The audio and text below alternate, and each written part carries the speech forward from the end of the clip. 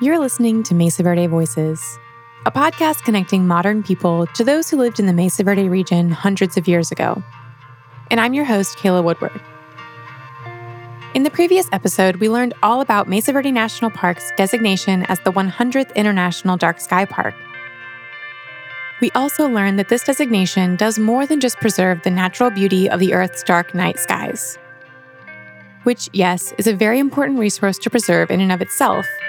But this designation also preserves the deep cultural connection that humans have had with the cosmos and all the elements of the skyscape since essentially the beginning of human consciousness. And the ancestral Pueblo people, as well as other indigenous ancestors who call the Mesa Verde region home, are no exception to this. Today, we're going to dive into just one facet of the endless expanse of the universe that we have this strong connection to. And, well, it's a pretty big one.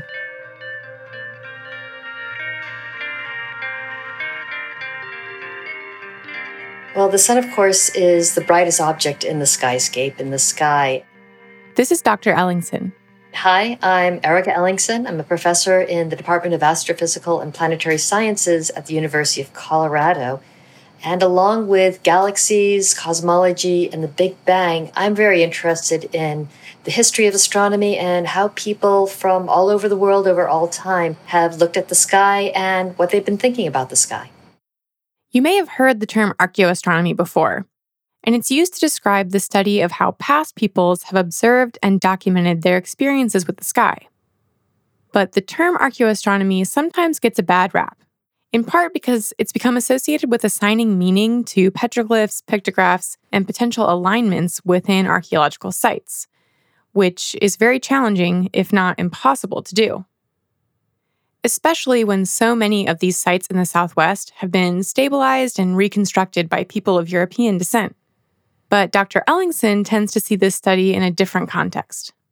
Archaeoastronomy is a really broad term. It brings in the idea of astronomy, or looking at the sky, looking at the stars, the sun and the moon and the planet, with the idea of archaeology, or you could even say anthropology, the study of how humans do relate to these things we see in the sky.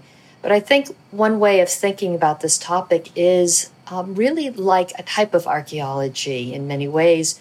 We can think of archaeology, one aspect of it, as thinking about how people live in their landscape, how they relate to their environment, the earth, the things around them.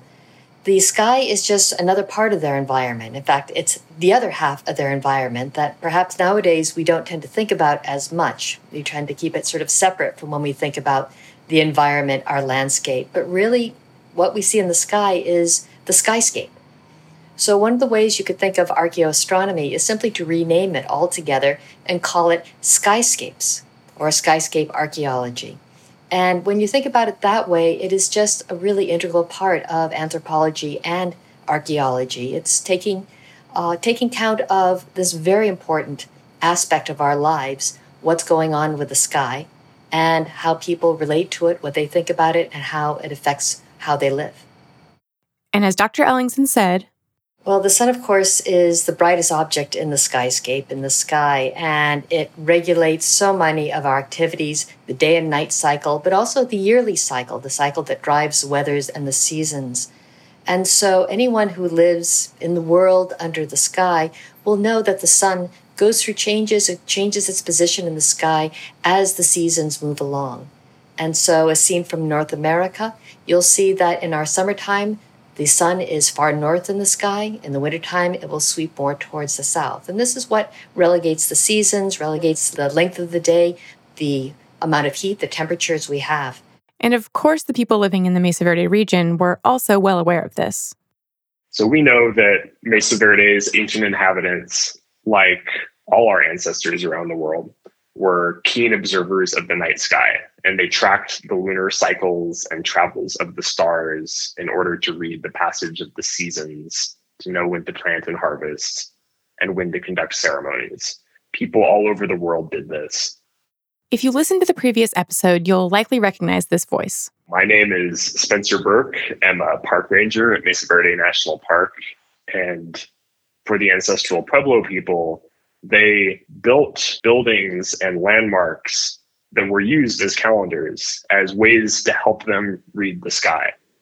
So for the ancestral Puebloan people, of course, they were very aware of these cycles in the sky and also aware of how the position of the sun gave them information about, say, how to plant crops. When is the right time to plant? When is the right time to harvest? By watching at the sun, you have this really important clue as to how the seasons turn, how these cycles repeat year after year after year. So the ancestral Pueblo people, from what we've seen from the various places around the Four Corners, around the American Southwest, is they were absolute masters both at understanding these cycles, but also in using them in very visually beautiful ways. They were masters of making viewings of the sky, viewings of the sun, by doing patterns with light and shadow.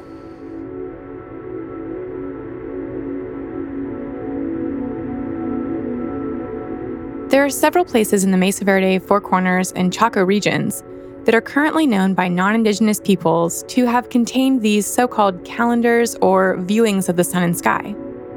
Possibly the most famous of these is located within Chaco Canyon in present-day New Mexico. So one of the most famous places that really illustrate how they did this is a place that is called the Sun Dagger, which is up on Fajada Butte in Chaco Canyon. This is a place very high up on the butte, quite a climb up from the valley floor, where there are a couple of massive slabs of stone that have naturally slipped off the side of the mountain, but they make a little crack. And on a particular day, when the sun is at a particular part of its cycle, for a period of 2 hours, right around noon on the summer solstice, where the sun is as far north as it will ever go, light will shine through this crack and fall on a wall behind it. So that the sun and shadow creates the form of a dagger across a spiral petroglyph carved into the sandstone wall. And on that wall, the ancestral Pueblo people have carved a little spiral so that it aligns perfectly with this dagger of light that will appear, move across, and slice through the spiral and then disappear only on that one day of the year. People were very precisely watching and tracking the sky in order to be able to create a calendar as precise as that, using a spiral petroglyph and slabs of sandstone stacked against the wall. I mean, that's amazing to me. While this alignment or shadow play carries out in this particular way on the summer solstice each year, it appears that the alignment is useful at a few other significant times. That sun dagger petroglyph, as it's called in Chaco, also marks the spring and fall equinoxes, when that dagger of light falls either to the right or the left of the center. In the midwinter, 2 daggers of light bracket the spiral. So it's a stunning visual and truly a meaningful visual to mark this day where the sun is at its culmination, at its most northward place in its cycle. And again, this is something that we can see as one of the really beautiful examples of how they understood these cycles and noted them, made a mark where they could keep them, they could share them. That's an enormously sophisticated piece of astronomical observation equipment, I would say.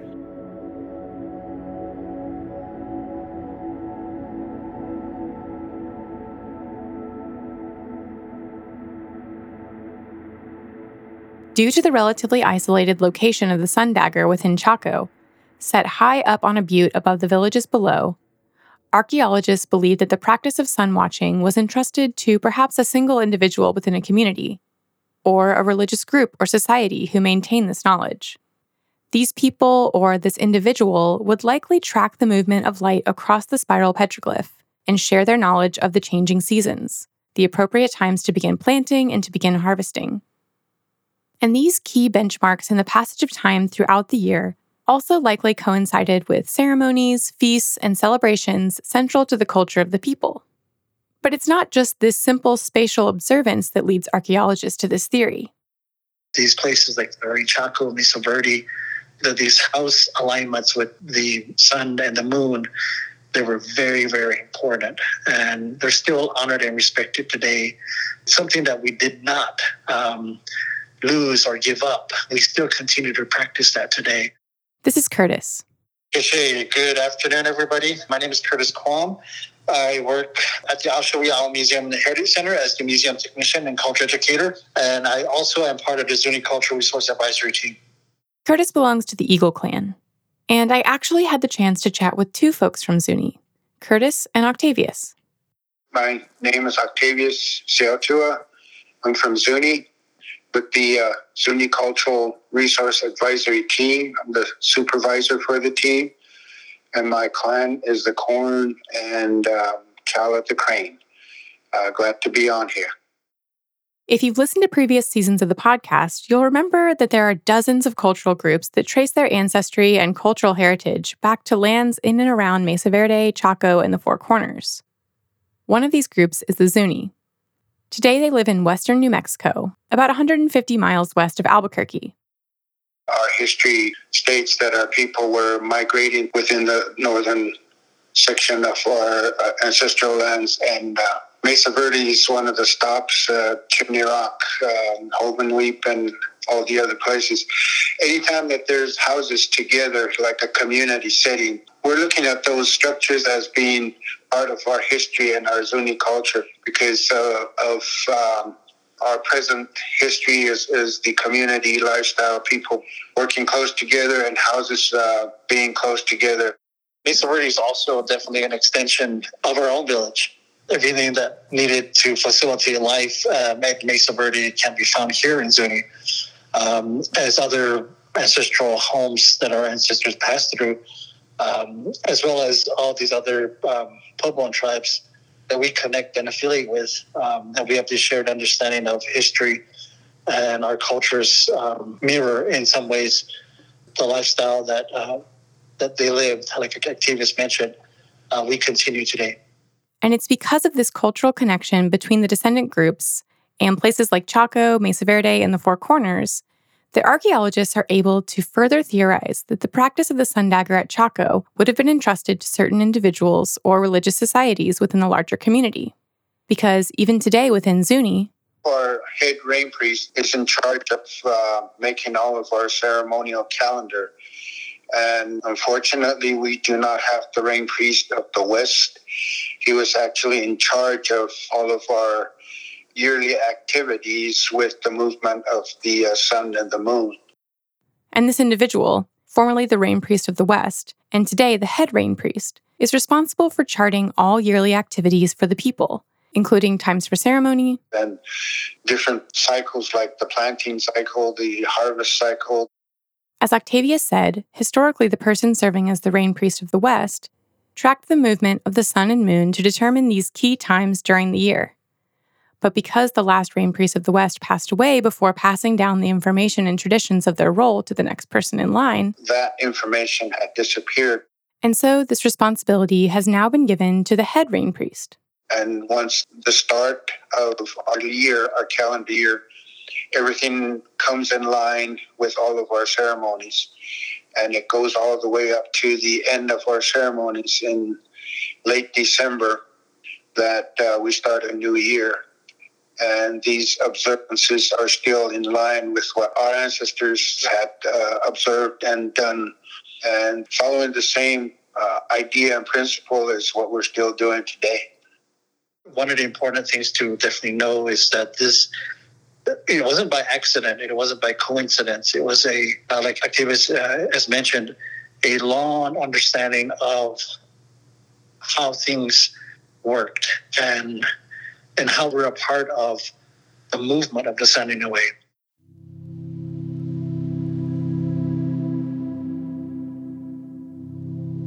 From the Zuni perspective, places that contain these ancient alignments or markings on the landscape aren't just a means of convenience for the people. These places indicate a responsibility, a deep connection to the place and to the cosmos. Well, scientifically, we know that we're revolving around our sun, but from a Zuni perspective, and I think other indigenous tribes can say this as well, our ancestry observed what we see today. Is when the sun rises and how it moves maybe a special place in a house within an ancestral home or within our own villages, that these really important, prominent areas was just an understanding of how everything fit into this really, really special and fragile place where we have that unique responsibility to be a conduit or to be a very important connection to the celestial beings and to our ancestry, this really important spatial temporal kind of understanding of time and space, to where when we say our prayers, this is something that we didn't create. This was something that we were given. So I think understanding that these places like Ori Chaco, Mesa Verde, that these house alignments with the sun and the moon, they were very, very important. And they're still honored and respected today. So it's something that we did not lose or give up. We still continue to practice that today. And one of the main reasons why you won't see us at Mesa Verde or Chaco during these important solstice times is because we're home in ceremony and observing those things that we've been taught over the years.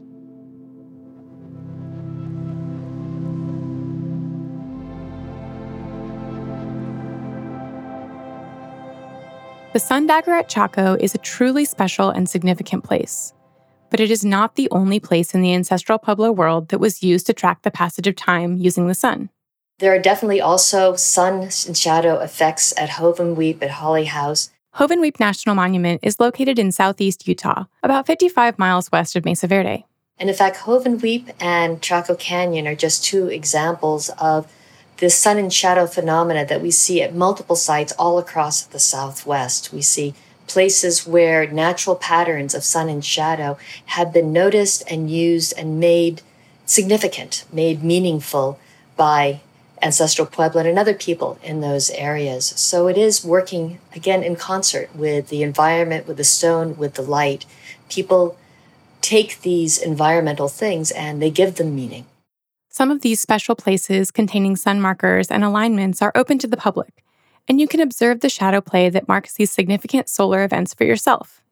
The petroglyph panel within Holly House at Hovenweep, sometimes referred to as the solstice panel, is one of those places. Sadly, the Sun Dagger at Chaco is no longer accessible to the public. Unfortunately, it is not. It received so many visitors in the 10 or so years after it was rediscovered that the ground actually compacted under those stones and it slipped a little bit. So the Sun Dagger is not even visible anymore. It doesn't work anymore. And Fajardo Butte is strictly off limits, so you can't go up there and even visit the site as it is. However, Chaco Canyon does contain alignments that correspond with two other important sun events during the year: the equinoxes. Chaco Canyon has equinox viewings of a east-west alignment that they have in the canyon, and so many people come for that. And there's actually a second solstice alignment in a different part of the canyon. The summer solstice at Chaco Canyon at Casa Rinconada is also a place where they allow people to come and view the sunrise in that place as well. And so these sites are available throughout the Southwest. Throughout the world, you can find places where monuments have been built to the sun in Mexico, in Egypt, certainly Stonehenge, but also other parts of the United Kingdom. There are many places that really speak to how universal it is that we look to the sun, and people for thousands of years have found meaning by looking at the sky. If you do have the opportunity to visit one of these special places, whether it be during the time of an alignment or not, please remember that these places are extremely important and sacred to the people who trace their ancestry back there today. Well, certainly to visit these places that are so special to the Pueblo people and so powerful for them and for us, I think you need to go with the respect and with an open mind to experience what that place will give you. One of the things I would like to remind people is to remember the other half of the environment, remember the sky. Whether you go in the daytime and feel the heat of the sun and see the shadows, the sun and the shadows, experience that as well. Don't just let it go by. Remember that people, when they lived there full time, they experience the sun full time as well. If you're there and see a sunset, perhaps you're not standing in a place or a time where the sun does something particularly spectacular or phenomenal, but you're experiencing the sunset in the same way that other people have experienced the sunset over millennia. So I think that remember that the sky has always been there, to remember that perhaps we've lost our appreciation of the sun and the moon and the sky, to try to reconnect with that, to take these special places and use that as a reason and an excuse or an impetus to look back up the sky again. These places are very much alive to the descendants today, and they still make trips back to honor and communicate with their ancestors. Please tread lightly, leave no trace, and visit with respect. It's also kind of painful to come to an area that might have been really used as an observance or ceremony, and now it's being visited by all of these people coming in, not knowing the importance of why this place is there. We do leave an offering, that we do make sure that we tell our ancestors that we came back to honor you. We came back to give you nourishment, food. We came back as your children to observe, get that information of what is lacking within our history, to give us the information of how they lived, how they protected the land, how they survived, in a way, in dreams or in other way, means to help us with their own words to protect this place for perpetuity. And so that's what we pray for, is for them, our ancestors, to show us how they survived, how they lived. And so we can use that information to what we're doing right now, is to make people aware. I want people to know and understand the importance of these places still for us today.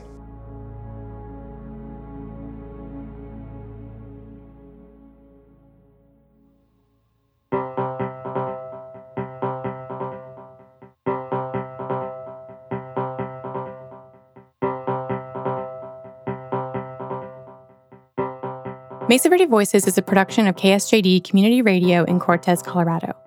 It is created in collaboration with Mesa Verde National Park and the Mesa Verde Association. This season is made possible through a grant from Colorado Humanities and the National Endowment for the Humanities as part of the American Rescue Plan of 2021. Our show is produced and edited by me, Kayla Woodward, and we're mixed by Ken Petrosky. Our theme music is by David Morella. To learn more about the Zuni people, they invite you to come and learn directly from them at Zuni.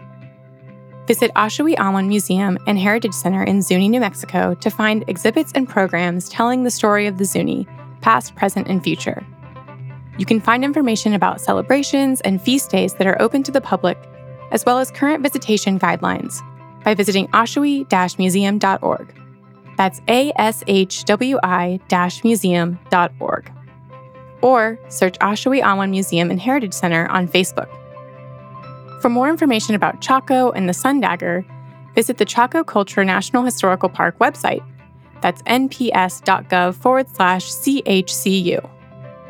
If you plan to visit Chaco, be sure to check their website for current travel conditions, as the park road is prone to washouts. For more information about dark skies at Mesa Verde National Park, visit nps.gov/MEVE. And follow Mesa Verde National Park on Facebook and Instagram for up-to-date information about park hours and road and trail closings. You can also find links to all these pages on our website, mesaverdevoices.org. Special thanks to Ravis Henry, Octavius Seatua, Curtis Quam, Dr. Erica Ellingson, and Ranger Spencer Burke for sharing your wisdom and insights with us. And thank you to Betty Maya Foote for your help with additional research for this episode. Be sure to subscribe to our show on Spotify or Apple Podcasts to stay up to date when new episodes release. And while you're there, leave us a review. It really helps us out. Thanks for listening.